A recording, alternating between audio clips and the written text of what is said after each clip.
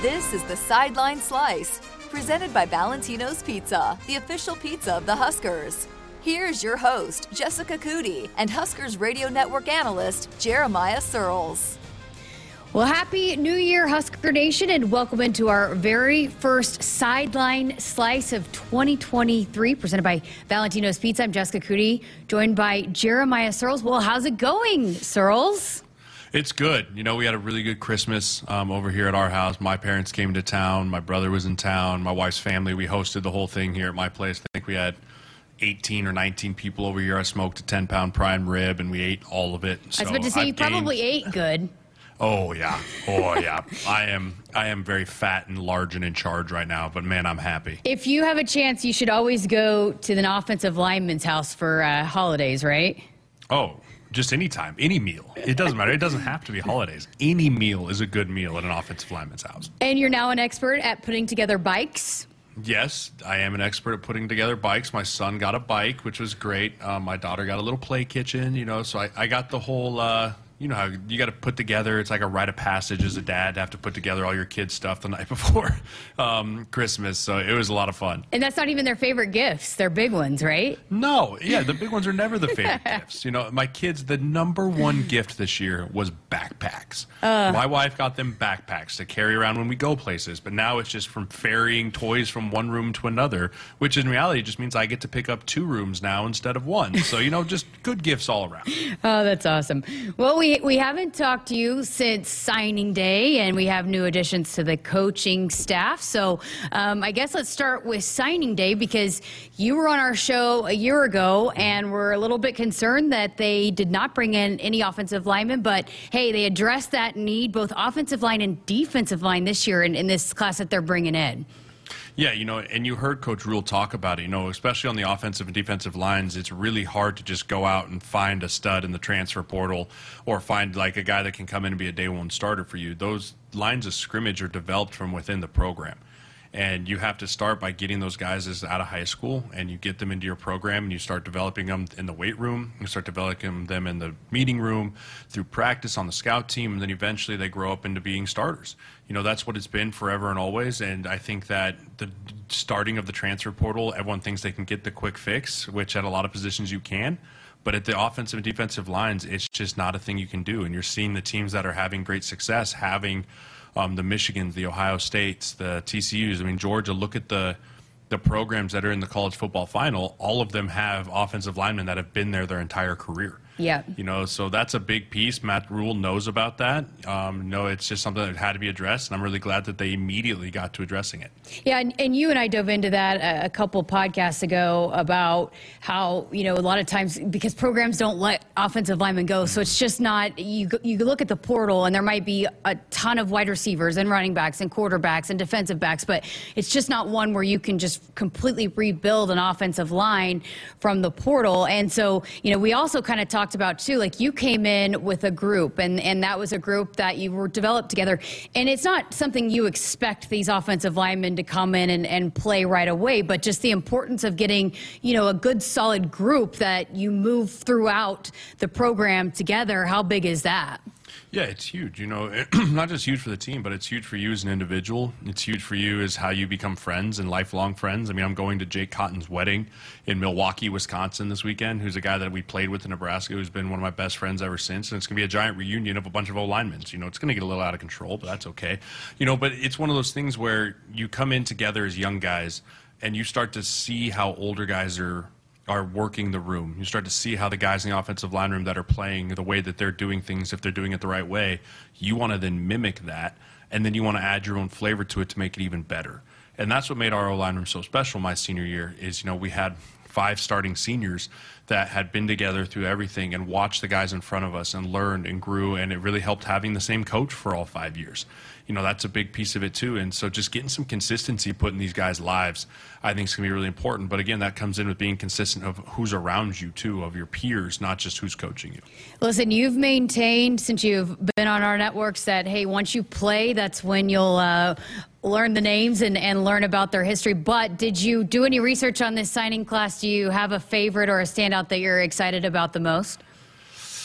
You know, I don't necessarily have a favorite. You know, I think I think the in-state kids are probably my favorite. Yeah.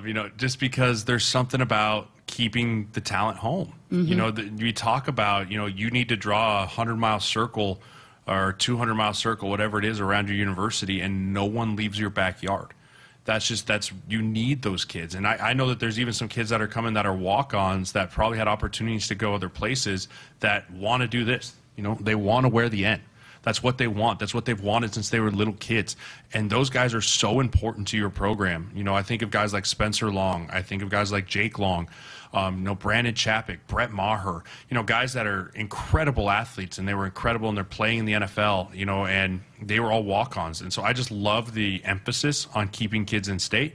I love the ability to keep high-profile kids in state. So those are things that were great to see in his short tenure so far, and I think that's something that he's going to really continue to hammer home, and it's going to pay huge dividends for this program. That's been one of the biggest messages, right, that they've said since, they started this recruiting process, and maybe some other schools have come in and stolen a couple of guys, but that's no more, that they're gonna win the in-state talent. That is a huge emphasis, which we've talked a lot about. I kind of had a feeling because that's what they did at Temple. They kept guys that were around that area. Then when they went to Texas, they, kept guys that was like over 80% of the roster was from Texas. So I had a feeling that it was going to be important for them to lock down this area. But then they're also tapping into those resources that they have on the East Coast and then also in Texas too. So I think overall, again, your back's against the wall, you're coming in. You're also trying to hire a staff. I like the group that they've brought in. They got some guys from the transfer portal at some positions that I think will be able to help immediately, but I think there's a lot of excitement, and you could tell this is a young staff, and they're eager to recruit, and they're having a lot of fun, it seems like, doing it. Yeah, that is one thing I think that it's not good nor bad. It's just a surprising move by me how young the staff actually really is, especially on the offensive side of the ball. I think there's something to that. You're even seeing it a little bit in the NFL with the young head coaches, right? The Zach Taylors, the Sean McVays.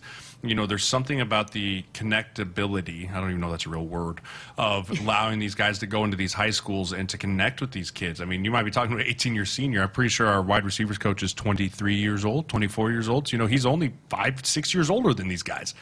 So there is still that relatability factor of, hey, I was in your shoes. I know what you're going through. I can help with that, which I think can really help in our recruiting at times. So that's something that I'm really excited for the approach that Coach Rhule's taking there. And you can tell they're hungry. When you got a young guys, and the other thing is, they probably don't have a lot of families. They're not married with a bunch of kids, so it's really easy for them to just drop everything, get on the road, and go and do whatever it is to grind on the recruiting trail, because that's what college football is right now. It's bringing top-level talent. It's bringing top-level guys into your program, which then translates over to success. So the harder these guys can grind on the recruiting trail, the bigger the process and the bigger the payout's going to be in the fall. Not only have they just been in their shoes, but they also been in their shoes playing for Coach Rhule. He's got, I think, 8 former players on his staff that played for Coach Rhule. So how big is that, too? Just, hey, these guys understand what the expectations are from the top. It just seems like a staff that's 1,000% on the same page because they've either played for the guy in charge or some of the other, coaches that are on staff, or they've worked together before they came here.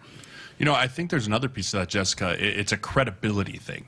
When you're being recruited, and I run into this problem with the agency all the time.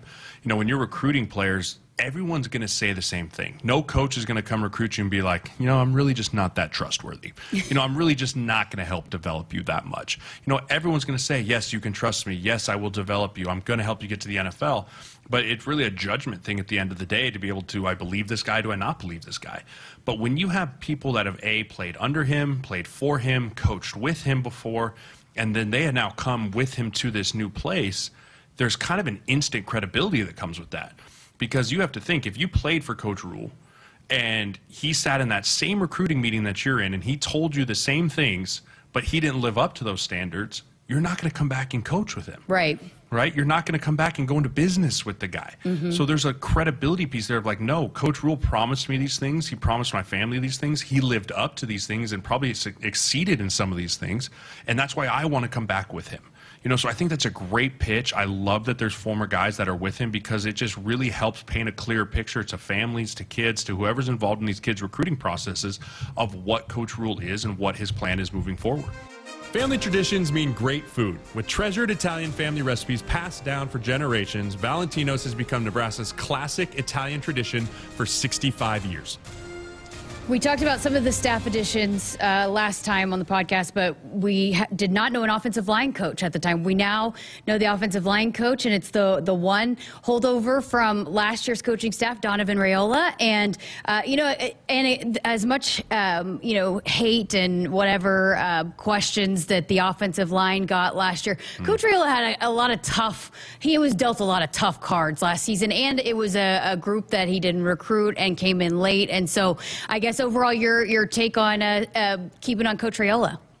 Yeah, I understand why there would be certain people that outcry that this was dumb, not a good idea. I can't believe we kept him, but you have to take a bigger picture approach to it. You talk about a guy like Coach Raiola who he had his starting left guard in Nuri get suspended before the season even begins. You lose your center to the NFL draft. You lose your starting left tackle to an ACL early in the season. You're shuffling guys around. You're moving dudes around. You lose your head coach 3 weeks in, who was he was the offensive coordinator. We can say him and Whipple were calling plays together. So you shift in offenses, and it's really easy to say, well, someone has to fall on the sword, and it's always the offensive line. Always. Why is that? Point. Because there's 5 of us out there, and it's really easy when things aren't going right to be like, yeah, well, you can't do anything with the offensive line. It's super easy. So I think that a little bit of he kind of fell into that trap of like, well, it's his fault. But I think the fact that I heard a lot of reports that players went to bat for him, to Trev, and that players went to bat for him with Rhule when they got hired, that speaks a lot of your trust in your coach and your belief in what he's doing, how he's doing things, how he's developing. I mean, he's shown that he's recruited some good offensive linemen this year. So there's a lot of promise to him. And, to be fair, you got to give a guy more than just a year to try and figure it out, in my opinion. You got to give a guy, you can't just implement your system and your techniques and everything in 1 year and expect that an entire offensive line that was pretty much piecemeal together and put together by duct tape to be able to succeed. So, I think this year will be a lot different. You get some pieces back, you get some of your players back, but I'm also excited to see how some of these young guys continue to develop over the last of the spring and into training camp, seeing that some of those depth pieces look like too. Yeah, and you talked about this too, about your time when you were here. You had the same offensive line coach. How hard is that for an offensive lineman to keep changing offensive line coaches? It cannot be easy. Like you would think that's a spot you want some continuity of who's developing you and all of the techniques and all of that. Absolutely. Yeah, it's not as hard as you think to just switch techniques. The hard part is you don't ever get to develop in that technique. You kind of become this jack of all trades, master of none, which in turn really doesn't help you develop as a player at all. It's like, yeah, I have all these different ways that I can set, but I'm not great at any of them. Yeah, I have a lot of different ways that I can run inside and outside zone and how I drop my foot or where I put my hands or all those things. I've been taught a lot of different things, but I've never got a chance to year after year after year keep doing it to where I've mastered that technique. Where it doesn't matter what the defender does, he has to beat me because I'm going to beat him every time with my technique. And when you see guys having to switch coaches and switch schemes and switch different, are we downhill, are we outside zone, are we short setting, are we 7-step dropping, all that stuff plays a factor in an offensive line's development. And then you're also talking about position change guys. Hey, Turner, go play guard. Hey, Turner, go play tackle. Hey, move left, move right. Hickson, you've played center before, right? You just had all these moving pieces that it's just hard to allow and really think a guy is developing or not developing based off of that. So a little continuity to that offensive line, a little more consistency of where guys are playing, finding them a home early, allowing them to stay in that home, develop through the spring, through the summer, into training camp. So when they hit the ground running in week 1 or week 0, whatever it is we play next year, they've had a ton of reps at that position. That starting five has had a ton of reps together, and they can just keep growing and getting better throughout the year. And building the depth too, right? You and I talked about this going into the season last year in the fall about you can't just have 5 guys. You got to have, 8 to 10. So, and I think that was a big issue too with this group this year, is that there just wasn't enough depth in that room. You had some guys that were solid going into the season, but when guys start going down and you don't have the the right personnel to be able to replace, that's a problem too. Yeah, I mean, if you got to have 8 to 10 guys that are starter ready, and not everyone's going to be able to play to the level of the starter, or else they'd be the starter. But the thing is, you can't have a disastrous giant drop off from starter to backup. it's got to keep getting closer and closer and closer in that gap between starter and backup, so that if something were to happen, it's not like everything falls apart at the seams, right? Like, yeah, you expect a slight drop off based off of who the guys are, but you can't have this monster gap. And I felt like that's where we were at last year. When we were always, you and I talked about it constantly, like, we are one injury away from being in big trouble.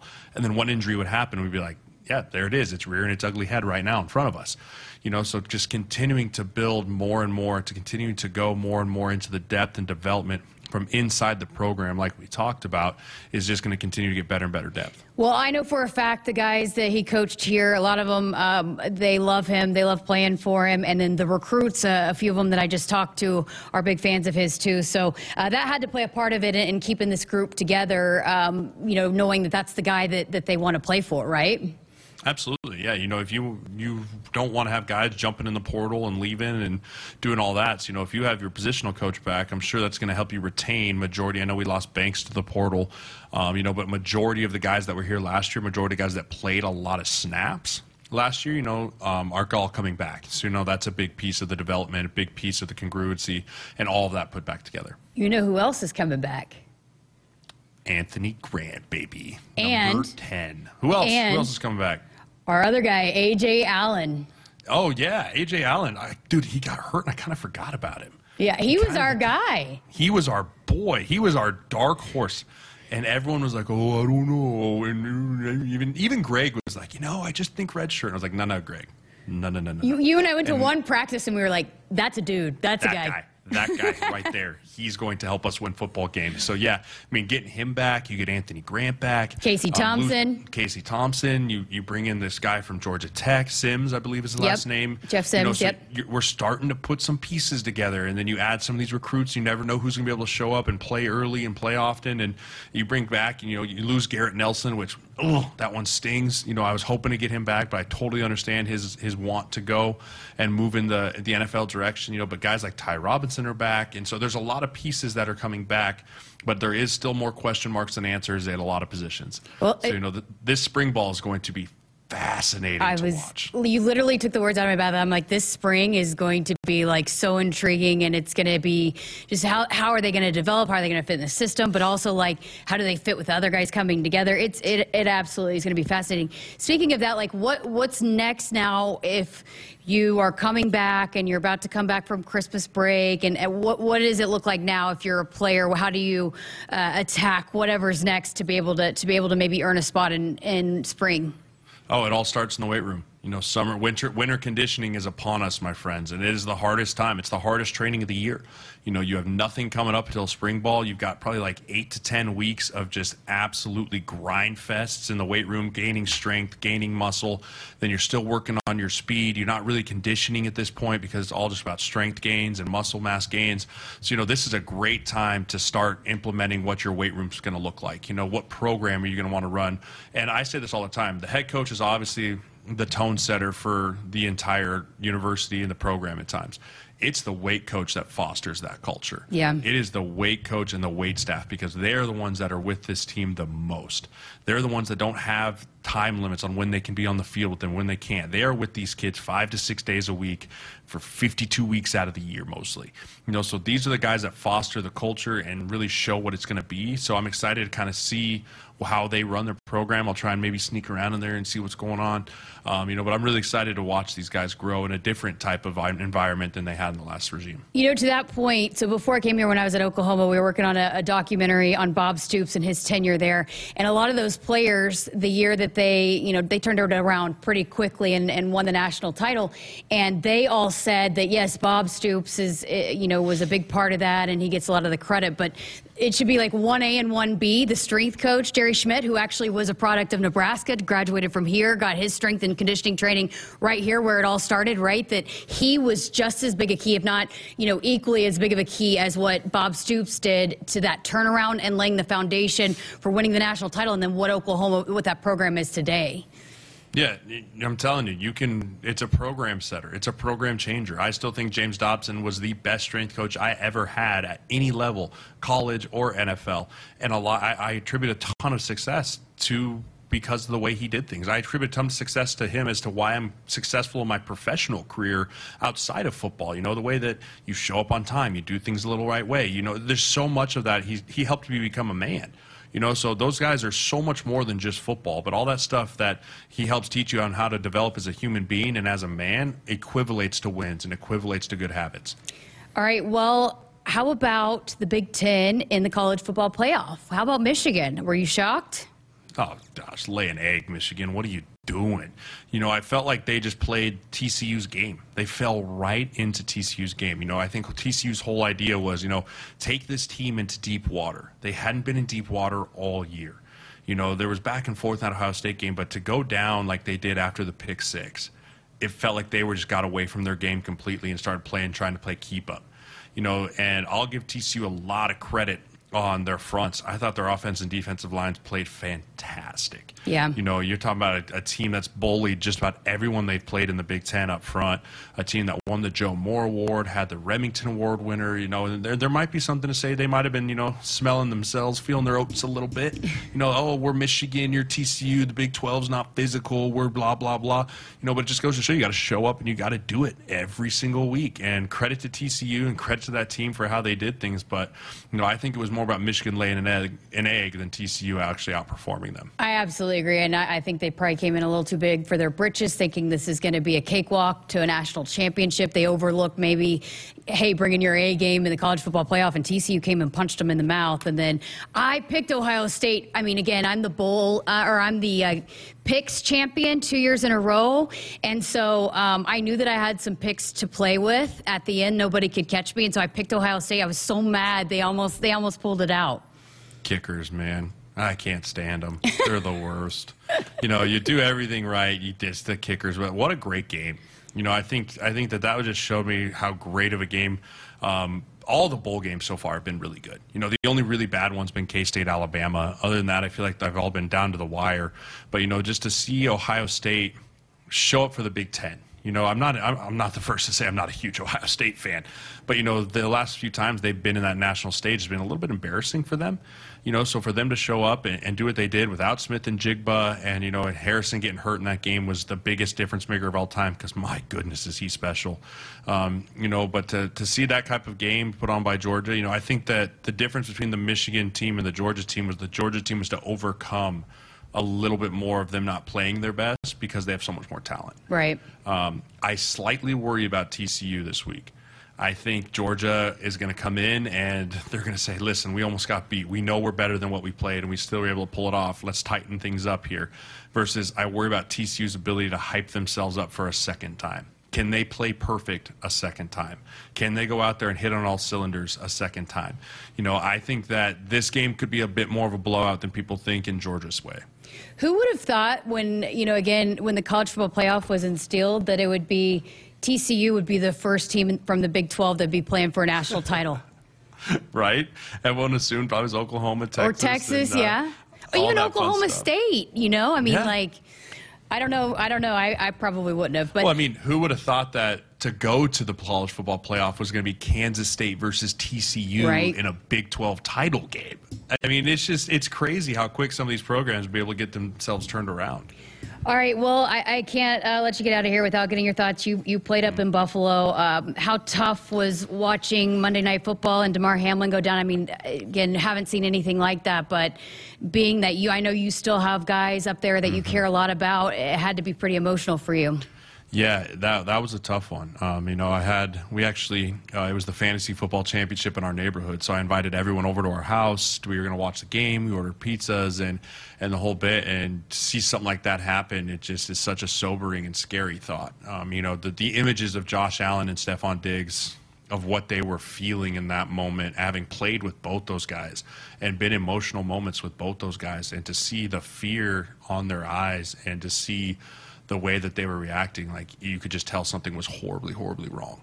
And I just want to, I have so much respect for Nate Bresky and those guys up there on the medicals team for Buffalo, and the way that it was handled. They saved that guy's life, hopefully. I know Damar Hamlin's still in critical condition, but if they had not acted the way that they did, he probably would have passed away on that field. So, hats off to them and the medical responders and the way everyone's handled it. Very excited away that McDermott and Zach were able to get together and say, we ain't playing this game. You talk about the NFL really likes to hit on player safety and player health. Well, the mental health of those men that were out there, there's no way that they could have went back out there and played that game. There's no chance, and people, I'll say this, I had a lot of people in my mentions at times being like, come on, they don't cancel games. They're like, they're tough, blah, blah. These kids aren't soldiers. Yeah. These kids, we're pretty accustomed to, that dude snapped his leg. All right, move it up 10. He's going to be okay. But when you see someone that you spend more time with than your family during the season, you spend more time with these guys in this locker room than you do with your own family, and you see him getting CPR compressions and passing away and being brought back to life on the field, we're not made for that. That's not what we do. Yeah, we're gladiators and men in the arena of football, but that's a whole different level. And so I thought everyone involved, from ESPN, from the NFL, from the head coaches and the whole bit, have handled this very well from an administrative side. But, man, my heart goes out. I've been praying nonstop for Damar Hamlin and his family, and just that God can show up in a big way and just continue to work miracles in this young man's life. I was going to say, too, it's a violent game, and we say that a lot. And, this is these players' dreams. And you mentioned, I think, Ryan Clark does a fantastic job for ESPN. And he mentioned this, that, you sometimes forget and probably take for granted, even as a player, that, hey, one hit could be life-threatening. Yeah, we say it all the time. Everyone asks you, what would you do for this game? So, I'd die for this game. But you never really think you're going to. You know you're going to get injured. The NFL is a 100% injury rate. It's the only job in the world that has a 100% injury rate and can still function. But you never think, and you never go into a game or a practice or anything with the mindset of, I might not come home from this. And so it's just a sobering thought, but it's a violent game. There's a reason 0.01% of people can make it to that level. And it just goes to show you how fragile life is, and it puts things in perspective for what really matters. So it's just one of those things that the hard thing is that, in a way, this game has to be played. The NFL has to move on in a sense, and I'm very curious to see how this will impact the NFL moving forward. Last thought, though, I think you saw, though, the way that it can bring a football community together and how powerful that community can be. You saw Bengals fans at the hospital. Zach Taylor went and visited the hospital. Damar Hamlin's charity event or charity GoFundMe. I donated to it, so I got an update to it, and they said it was over $6 million has been raised, and it was not even close to that when it started. And so the way that people came through and donated to that, and just the way that it brought people together, and you never want it to be the case that that's why people come together, but I do think it also showed the power of this community, this football community, and how people can come together despite their differences. Absolutely, and it goes to show you too that people do, as much as the negative warriors and the negative people get thrown onto Twitter and stuff at time, it's more fun to highlight the good stuff. It's more fun to highlight the way that the communities do come together. And, the Buffalo community's been known to do that for years, right? Like the way they donated Andy Dalton's charity when he beat them so they could go to the playoffs or whatever it is, So it was cool for me to see other organizations, other fan bases see that and give back to Buffalo in that way.